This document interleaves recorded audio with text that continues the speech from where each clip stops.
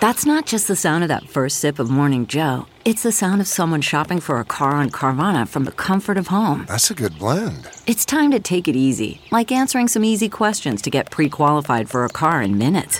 Talk about starting the morning right. Just like customizing your terms so your car fits your budget. Visit Carvana.com or download the app to experience car shopping the way it should be. Convenient, comfortable.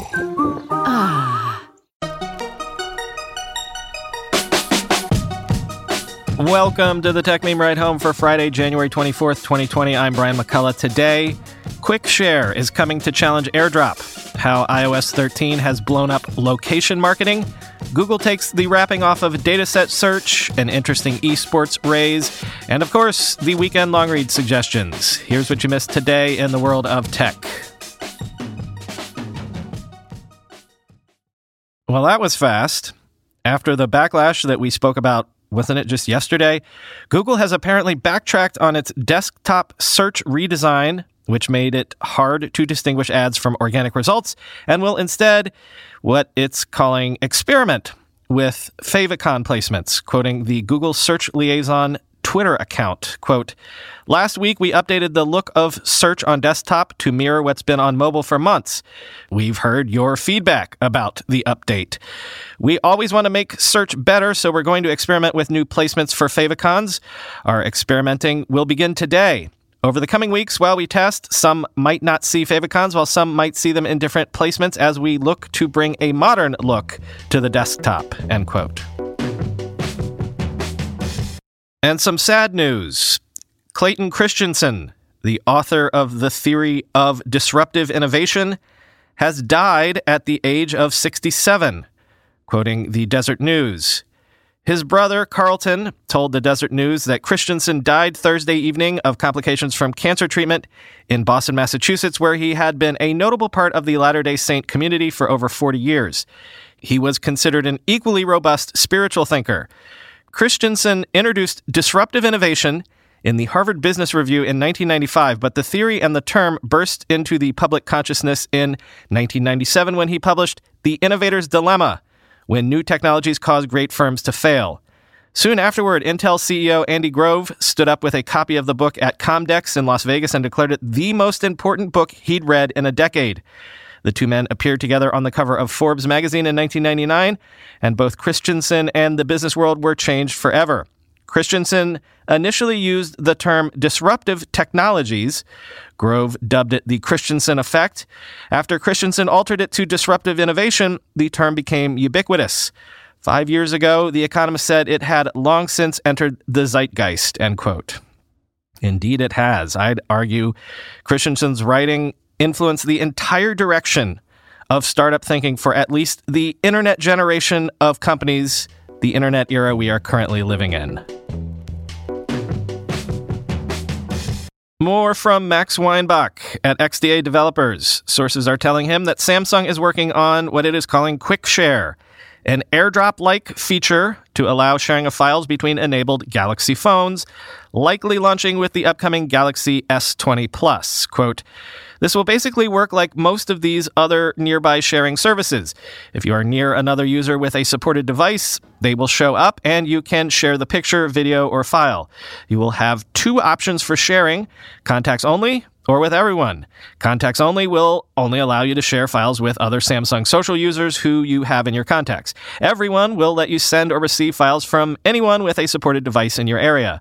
Unlike other services like AirDrop, QuickShare will have a cloud aspect to it. QuickShare will let you temporarily upload files to Samsung Cloud. These files will then be streamed to Samsung SmartThings devices and downloaded locally. These files can be up to 1 gigabyte, with a total of 2 gigabytes being sent per day," end quote. And reading the tea leaves, one little Apple mystery solved. Broadcom has signed 2 new multi-year agreements with Apple, saying it expects to generate $15 billion over the course of the contracts by supplying wireless chips for Apple devices released through mid-2023. So again, we now know that Apple won't be attempting to become fully chip independent, to spin up all its own chips until at least 2023. As Mark Gurman puts it in Bloomberg, quote, Broadcom put its radio frequency chip unit up for sale last year. Thursday's disclosure lets potential acquirers know that they're buying into a substantial business relationship with Cupertino-based Apple, end quote. And we've got some data on another major Apple initiative and its impact on various ecosystems. Since iOS 13, Apple has been warning users when apps are trying to track their location. Since they've implemented that, marketers have apparently collected 68% less background and 24% less foreground data. This information comes from Location Sciences, which helps marketers analyze location data. And it comes on top of a Digiday report last week that said apps are seeing opt-in rates under 50% for collection of location data when the app is not in use. Quoting Fast Company, none of this means that location tracking is going away, but with more people opting out of sharing their precise location with apps, advertisers now have to make do with less accurate information. That, in turn, could make them rethink overly invasive tracking in the first place, end quote. Which, that was the whole point, right? So good. But actually, you should read the piece because it goes on to talk about where marketers are turning to next in order to track you all the time. From the News You Can Use file, according to Kaspersky Lab, last year, 2019, around 30% of all macOS malware detections derived from variants of a single Trojan, the Schleyer Trojan, which is a relatively unsophisticated bit of malware that spreads via fake app installs and targets users of YouTube and Wikipedia, among others, quoting from ThreatPost. Schleyer generally arrives on users' desktop via a malicious download. Kaspersky noted that the cybercriminals behind the code have set up an elaborate distribution system with a number of channels leading users to download the malware. Schleyer spreads via a partner network of thousands of websites, often targeting visitors of legitimate sites, including YouTube and Wikipedia. Kaspersky explained in an analysis of the code released Thursday, quote, YouTube, where links to the malicious website were included in video descriptions, and Wikipedia, where such links were hidden in the article's references, end quote. To put this affiliate network together, Schleier's operators court website owners and those willing to, say, upload a YouTube video or edit a Wikipedia page with a promise to monetize their sites in exchange for pushing malicious links pointing to Schleyer downloads.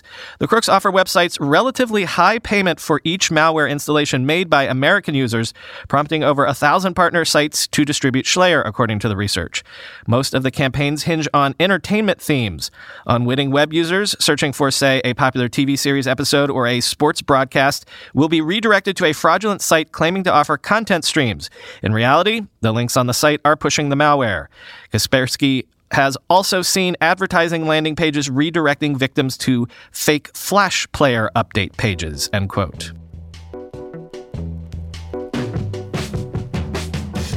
And FYI, Dataset Search, Google's search engine for datasets, is now out of beta. It has a mobile version and a bunch of new tools to better filter searches, and it also has access to around 25 million datasets, quoting The Verge.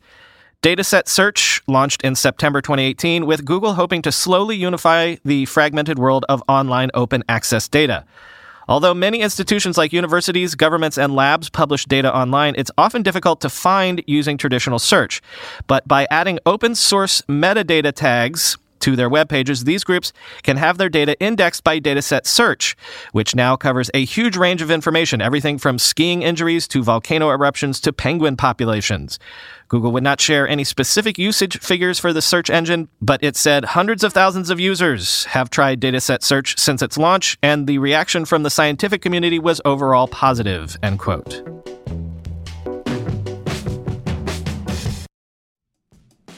We all know there are things in life that you have to compromise on, but when it comes to your health, there is no compromise. So don't go back to that one doctor who uses your appointment to catch up on the latest headlines, their family group chat, their crossword puzzles, just because they're available right now or they take your slightly sketchy insurance.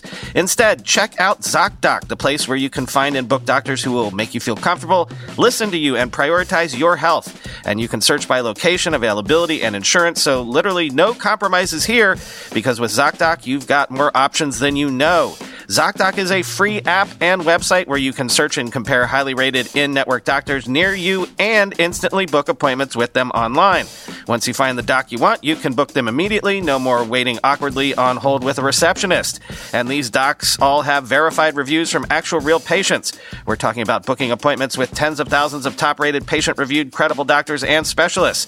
I have personally used ZocDoc to find a podiatrist when I needed one for the first time ever in my life. Go to ZocDoc.com/TechMeme and download the ZocDoc app for free. Then find and book a top-rated doctor today. That's ZocDoc.com/TechMeme. ZocDoc.com/TechMeme.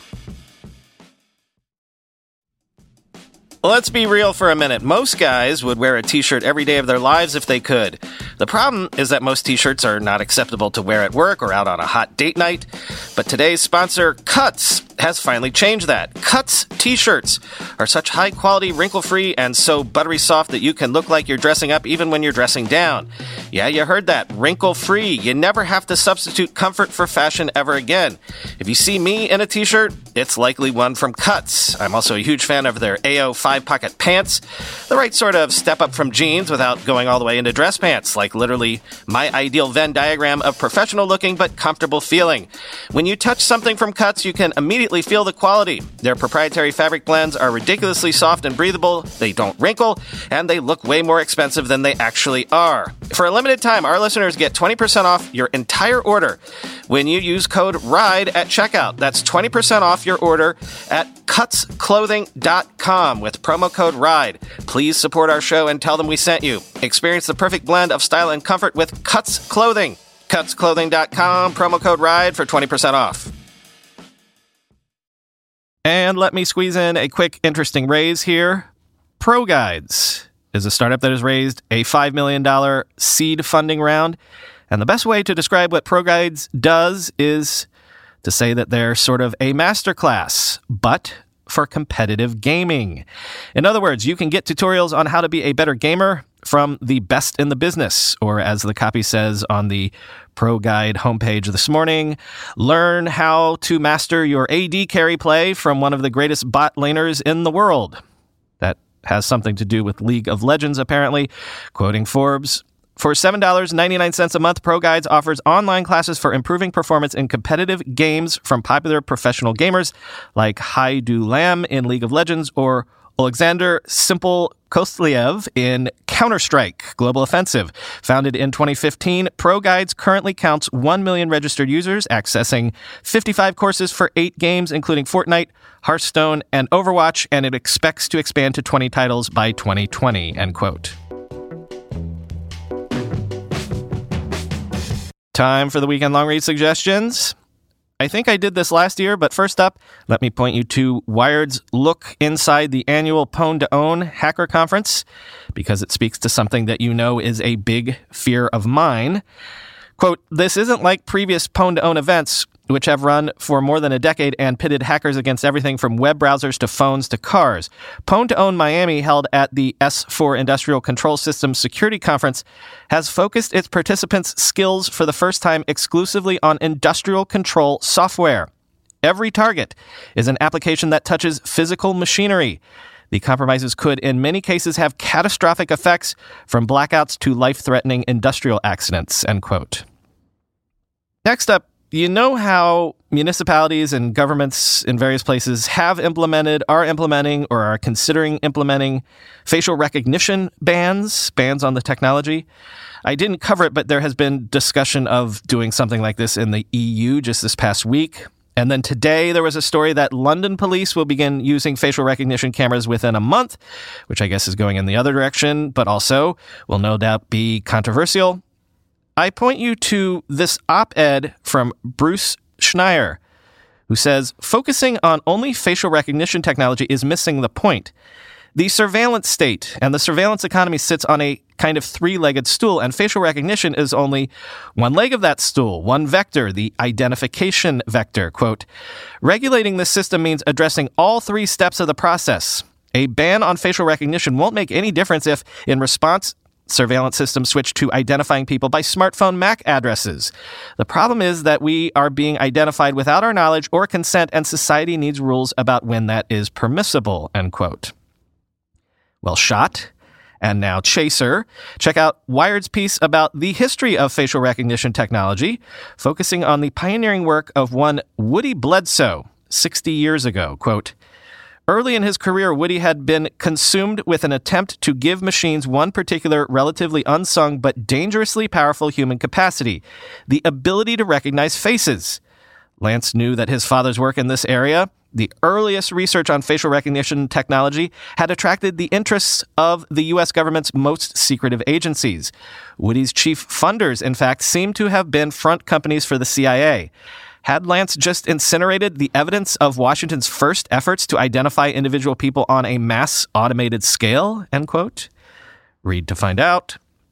Also from Wired, a behind-the-scenes look at Rotten Tomatoes, a site where humans, not algorithms, still run the show. Quote, the meeting works like this. Curators submit articles that may or may not be reviews, and the room decides if they are. That's it. Rotten Tomatoes will not consider reported features, tweets, or, to its eternal credit, recaps. Today's submissions include a Guardian piece on 30 Rock's over-reliance on celebrity guests, a rambling discussion on a culture podcast, and a 2008 Entertainment Weekly piece about the short-lived daytime program The Bonnie Hunt Show. All were swiftly labeled non-reviews, end quote. Next, we know that Tim Cook made his bones at Apple by creating the supply chain marvel that was the envy of the tech world 20 years ago. So is Tony Blevins the new name you should get to know from Apple's executive suite, because he's the man running the supply chain now? Quote, Tony Blevins, vice president of procurement, will stop at little to get a favorable deal. He has paraded manufacturers past competitors in Apple's lobby and spurned a UPS contract by sending it back to UPS executives through FedEx. He persuaded subcontractors not to pay a chip maker that Apple was in litigation with, depriving the chip company of $8 billion, according to court documents and people who recall the case. For years, Mr. Blevins wore a tourist trinket from Hawaii, a cheap puka shell necklace he had negotiated to a $2 price from $5.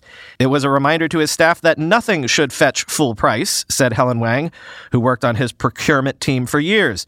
Quote, if he's like that for himself, you can only imagine how he is with company money, she said, end quote. The piece notes that under Blevins's negotiating regime, for example, Apple paid Intel around $10 per modem chip in recent years, which was roughly 50% less than what Samsung paid Qualcomm for its wireless chips. And that can add up over billions of devices. Finally, let's end with a few things that are all sort of on the same theme. I've kind of become obsessed lately with internet cults, although I don't mean that entirely in the full-on negative way. Maybe fanboys or fan culture is the better word. I mean, you know what I'm talking about. You see it all the time, how some person or company or product or movie or idea can attract essentially armies of worshipers ready to defend to the death their idol, whatever that idol may be. You know exactly what I'm talking about. There's the wars over Star Wars, the wars over Marvel movies, the Apple fanboy wars versus the Android stands. Crypto is a space absolutely rife with fights between, say, Bitcoin maximalists and XRP heads. You see it with presidential candidates. You see it with like everything in modern life. And you see it happening on both sides is the thing. For every fanboy, there's somebody that is passionately against whatever we're talking about. Take Tesla, for example. We know that there's a whole crowd of folks for whom Tesla is nearly a religion and Elon Musk is little short of God. But you also know there's this whole other opposing culture that feels Tesla is a fraud and Musk is nothing short of a con artist. For example, read the Bloomberg Businessweek piece about the Tesla skeptics, the TSLAQ crowd on Twitter. I spoke about them recently. Quote, under normal circumstances, Tesla Q would be just another way for obsessives to find each other online, like hashtag paleo diet or hashtag juggalo. But these obsessives have proved they can shape perception and move the stock of America's most valuable car maker. They've put Tesla under a microscope, and they have succeeded in diluting the company's success, says Gene Munster, a managing partner at Loop Ventures and a prominent bull. It leaves the average person who follows Tesla confused and concerned, end quote. Okay, so read that and then pair it with this essay titled The Internet of Beefs from Venkatesh Rao. Let me quote the opening here. You've heard me talk about crash-only programming, right? It's a programming paradigm for critical infrastructure systems where there is, by design, no graceful way to shut it down. A program can only crash and try to recover from a crashed state, which might be impossible. Well, I came up with a term for the human version of this, beef-only thinking. A beef-only thinker is someone you simply cannot talk to. Anything that is not an expression of pure, unqualified support for whatever they are doing or saying is received as a mark of disrespect and a provocation to conflict. From there, you can only crash into honor-based conflict mode or block away and disengage, end quote. And then from the conclusion, the end of history is why beef-only thinking is crash-only thinking for humans. The Internet of Beefs is a way of shorting our collective humanity and crashing old ways of being entirely with no promise of recovery and reboot. To participate is to lose. But building and maintaining increasingly costly defenses in the form of progressively thickening skins and strengthening force fields of passive-aggressive resistance is also unsustainable. And to retreat into what I call Walden ponding, or to the cozy web, is to cede public spaces entirely to the MOOC manorial economy and accelerate the crash. It is a no-exit, hellish condition. The conclusion is inescapable. The Internet of Beefs will shut down and give way to something better only when we know who we want to be, individually and collectively, when the beefing stops, and regenerate into that form. Only that will allow history to be rebooted and time to be restarted, end quote. Yes, this is a really interesting philosophical piece about all of internet culture and sort of how it's been designed to arrive at the state that it's in. And then, if you want to do one more thing just for pure irony's sake, I've also posted the link to the Hacker News thread about this piece because, lordy, if there's a place in the tech world where the Internet of Beefs takes place, it is there, of course. But also, people made a lot of interesting points in the thread, and also in the comments to the original poster. So now, having said all of that, clearly I can't be one of those guys who just has to give you his take on the first episode of Picard, though I do have a take. I'm going to keep it to myself. But without going into whether or not I think it was good or bad, suffice to say, there is some big mystery that's being unraveled on the show. Picard is probably going to have to save the universe one last time or something. And watching that unravel, I found myself actually being annoyed that there was a plot. Like, it kind of got in the way of what I really wanted the show to be. I just like Jean-Luc, so I just want to hang out with him. I mean, I can see why you think you need to do all of the saving the universe stuff, but, you know, maybe you don't really need it.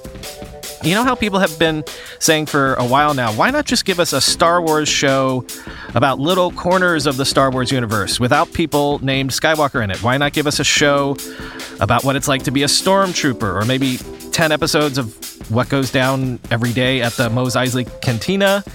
Like, this is a huge universe and we just like being in it, so let us be in it. Sure, I'm not saying that you have to do plotless, dull shows or movies, but why does it always have to be saving the universe before it's gonna explode again? Like, raising the stakes is a drug that wears off after about the 200th time, and especially for the Picard character, you don't need this. He's old. He's a character with pathos now. You could literally just do a season where Picard is retiring and he's doing a farewell tour around the universe, and we just check in with this old friend and that planet and maybe solve a mystery here or have some fun there. Like, maybe he has a nephew or something at Starfleet Academy who gets into trouble, and by the end of the season, Picard goes in to save him Scent of Woman style or something like that. There's lots of things that I can think of that would be interesting, and even more interesting than just saving the universe again. Not everything needs to be defeating Thanos every time, guys.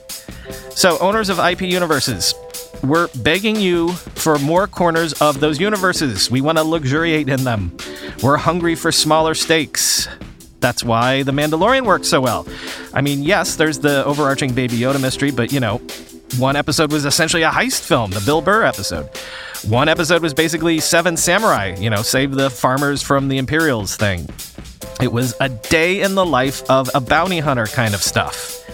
So makers of Picard, fine, I'll let you have your Picard Saves the Universe plot this season, but next season, can we have something quieter? Like, not only does it fit the character better, but geez, that's all I want, to hang out with my friend Jean-Luc. It's why people binge Friends and The Office and stuff like that all the time. We just want to hang out with our friends, and sometimes stopping the world from exploding just gets in the way. Anywho, there endeth the rant. One weekend bonus episode coming at you tomorrow. Talk to you on Monday.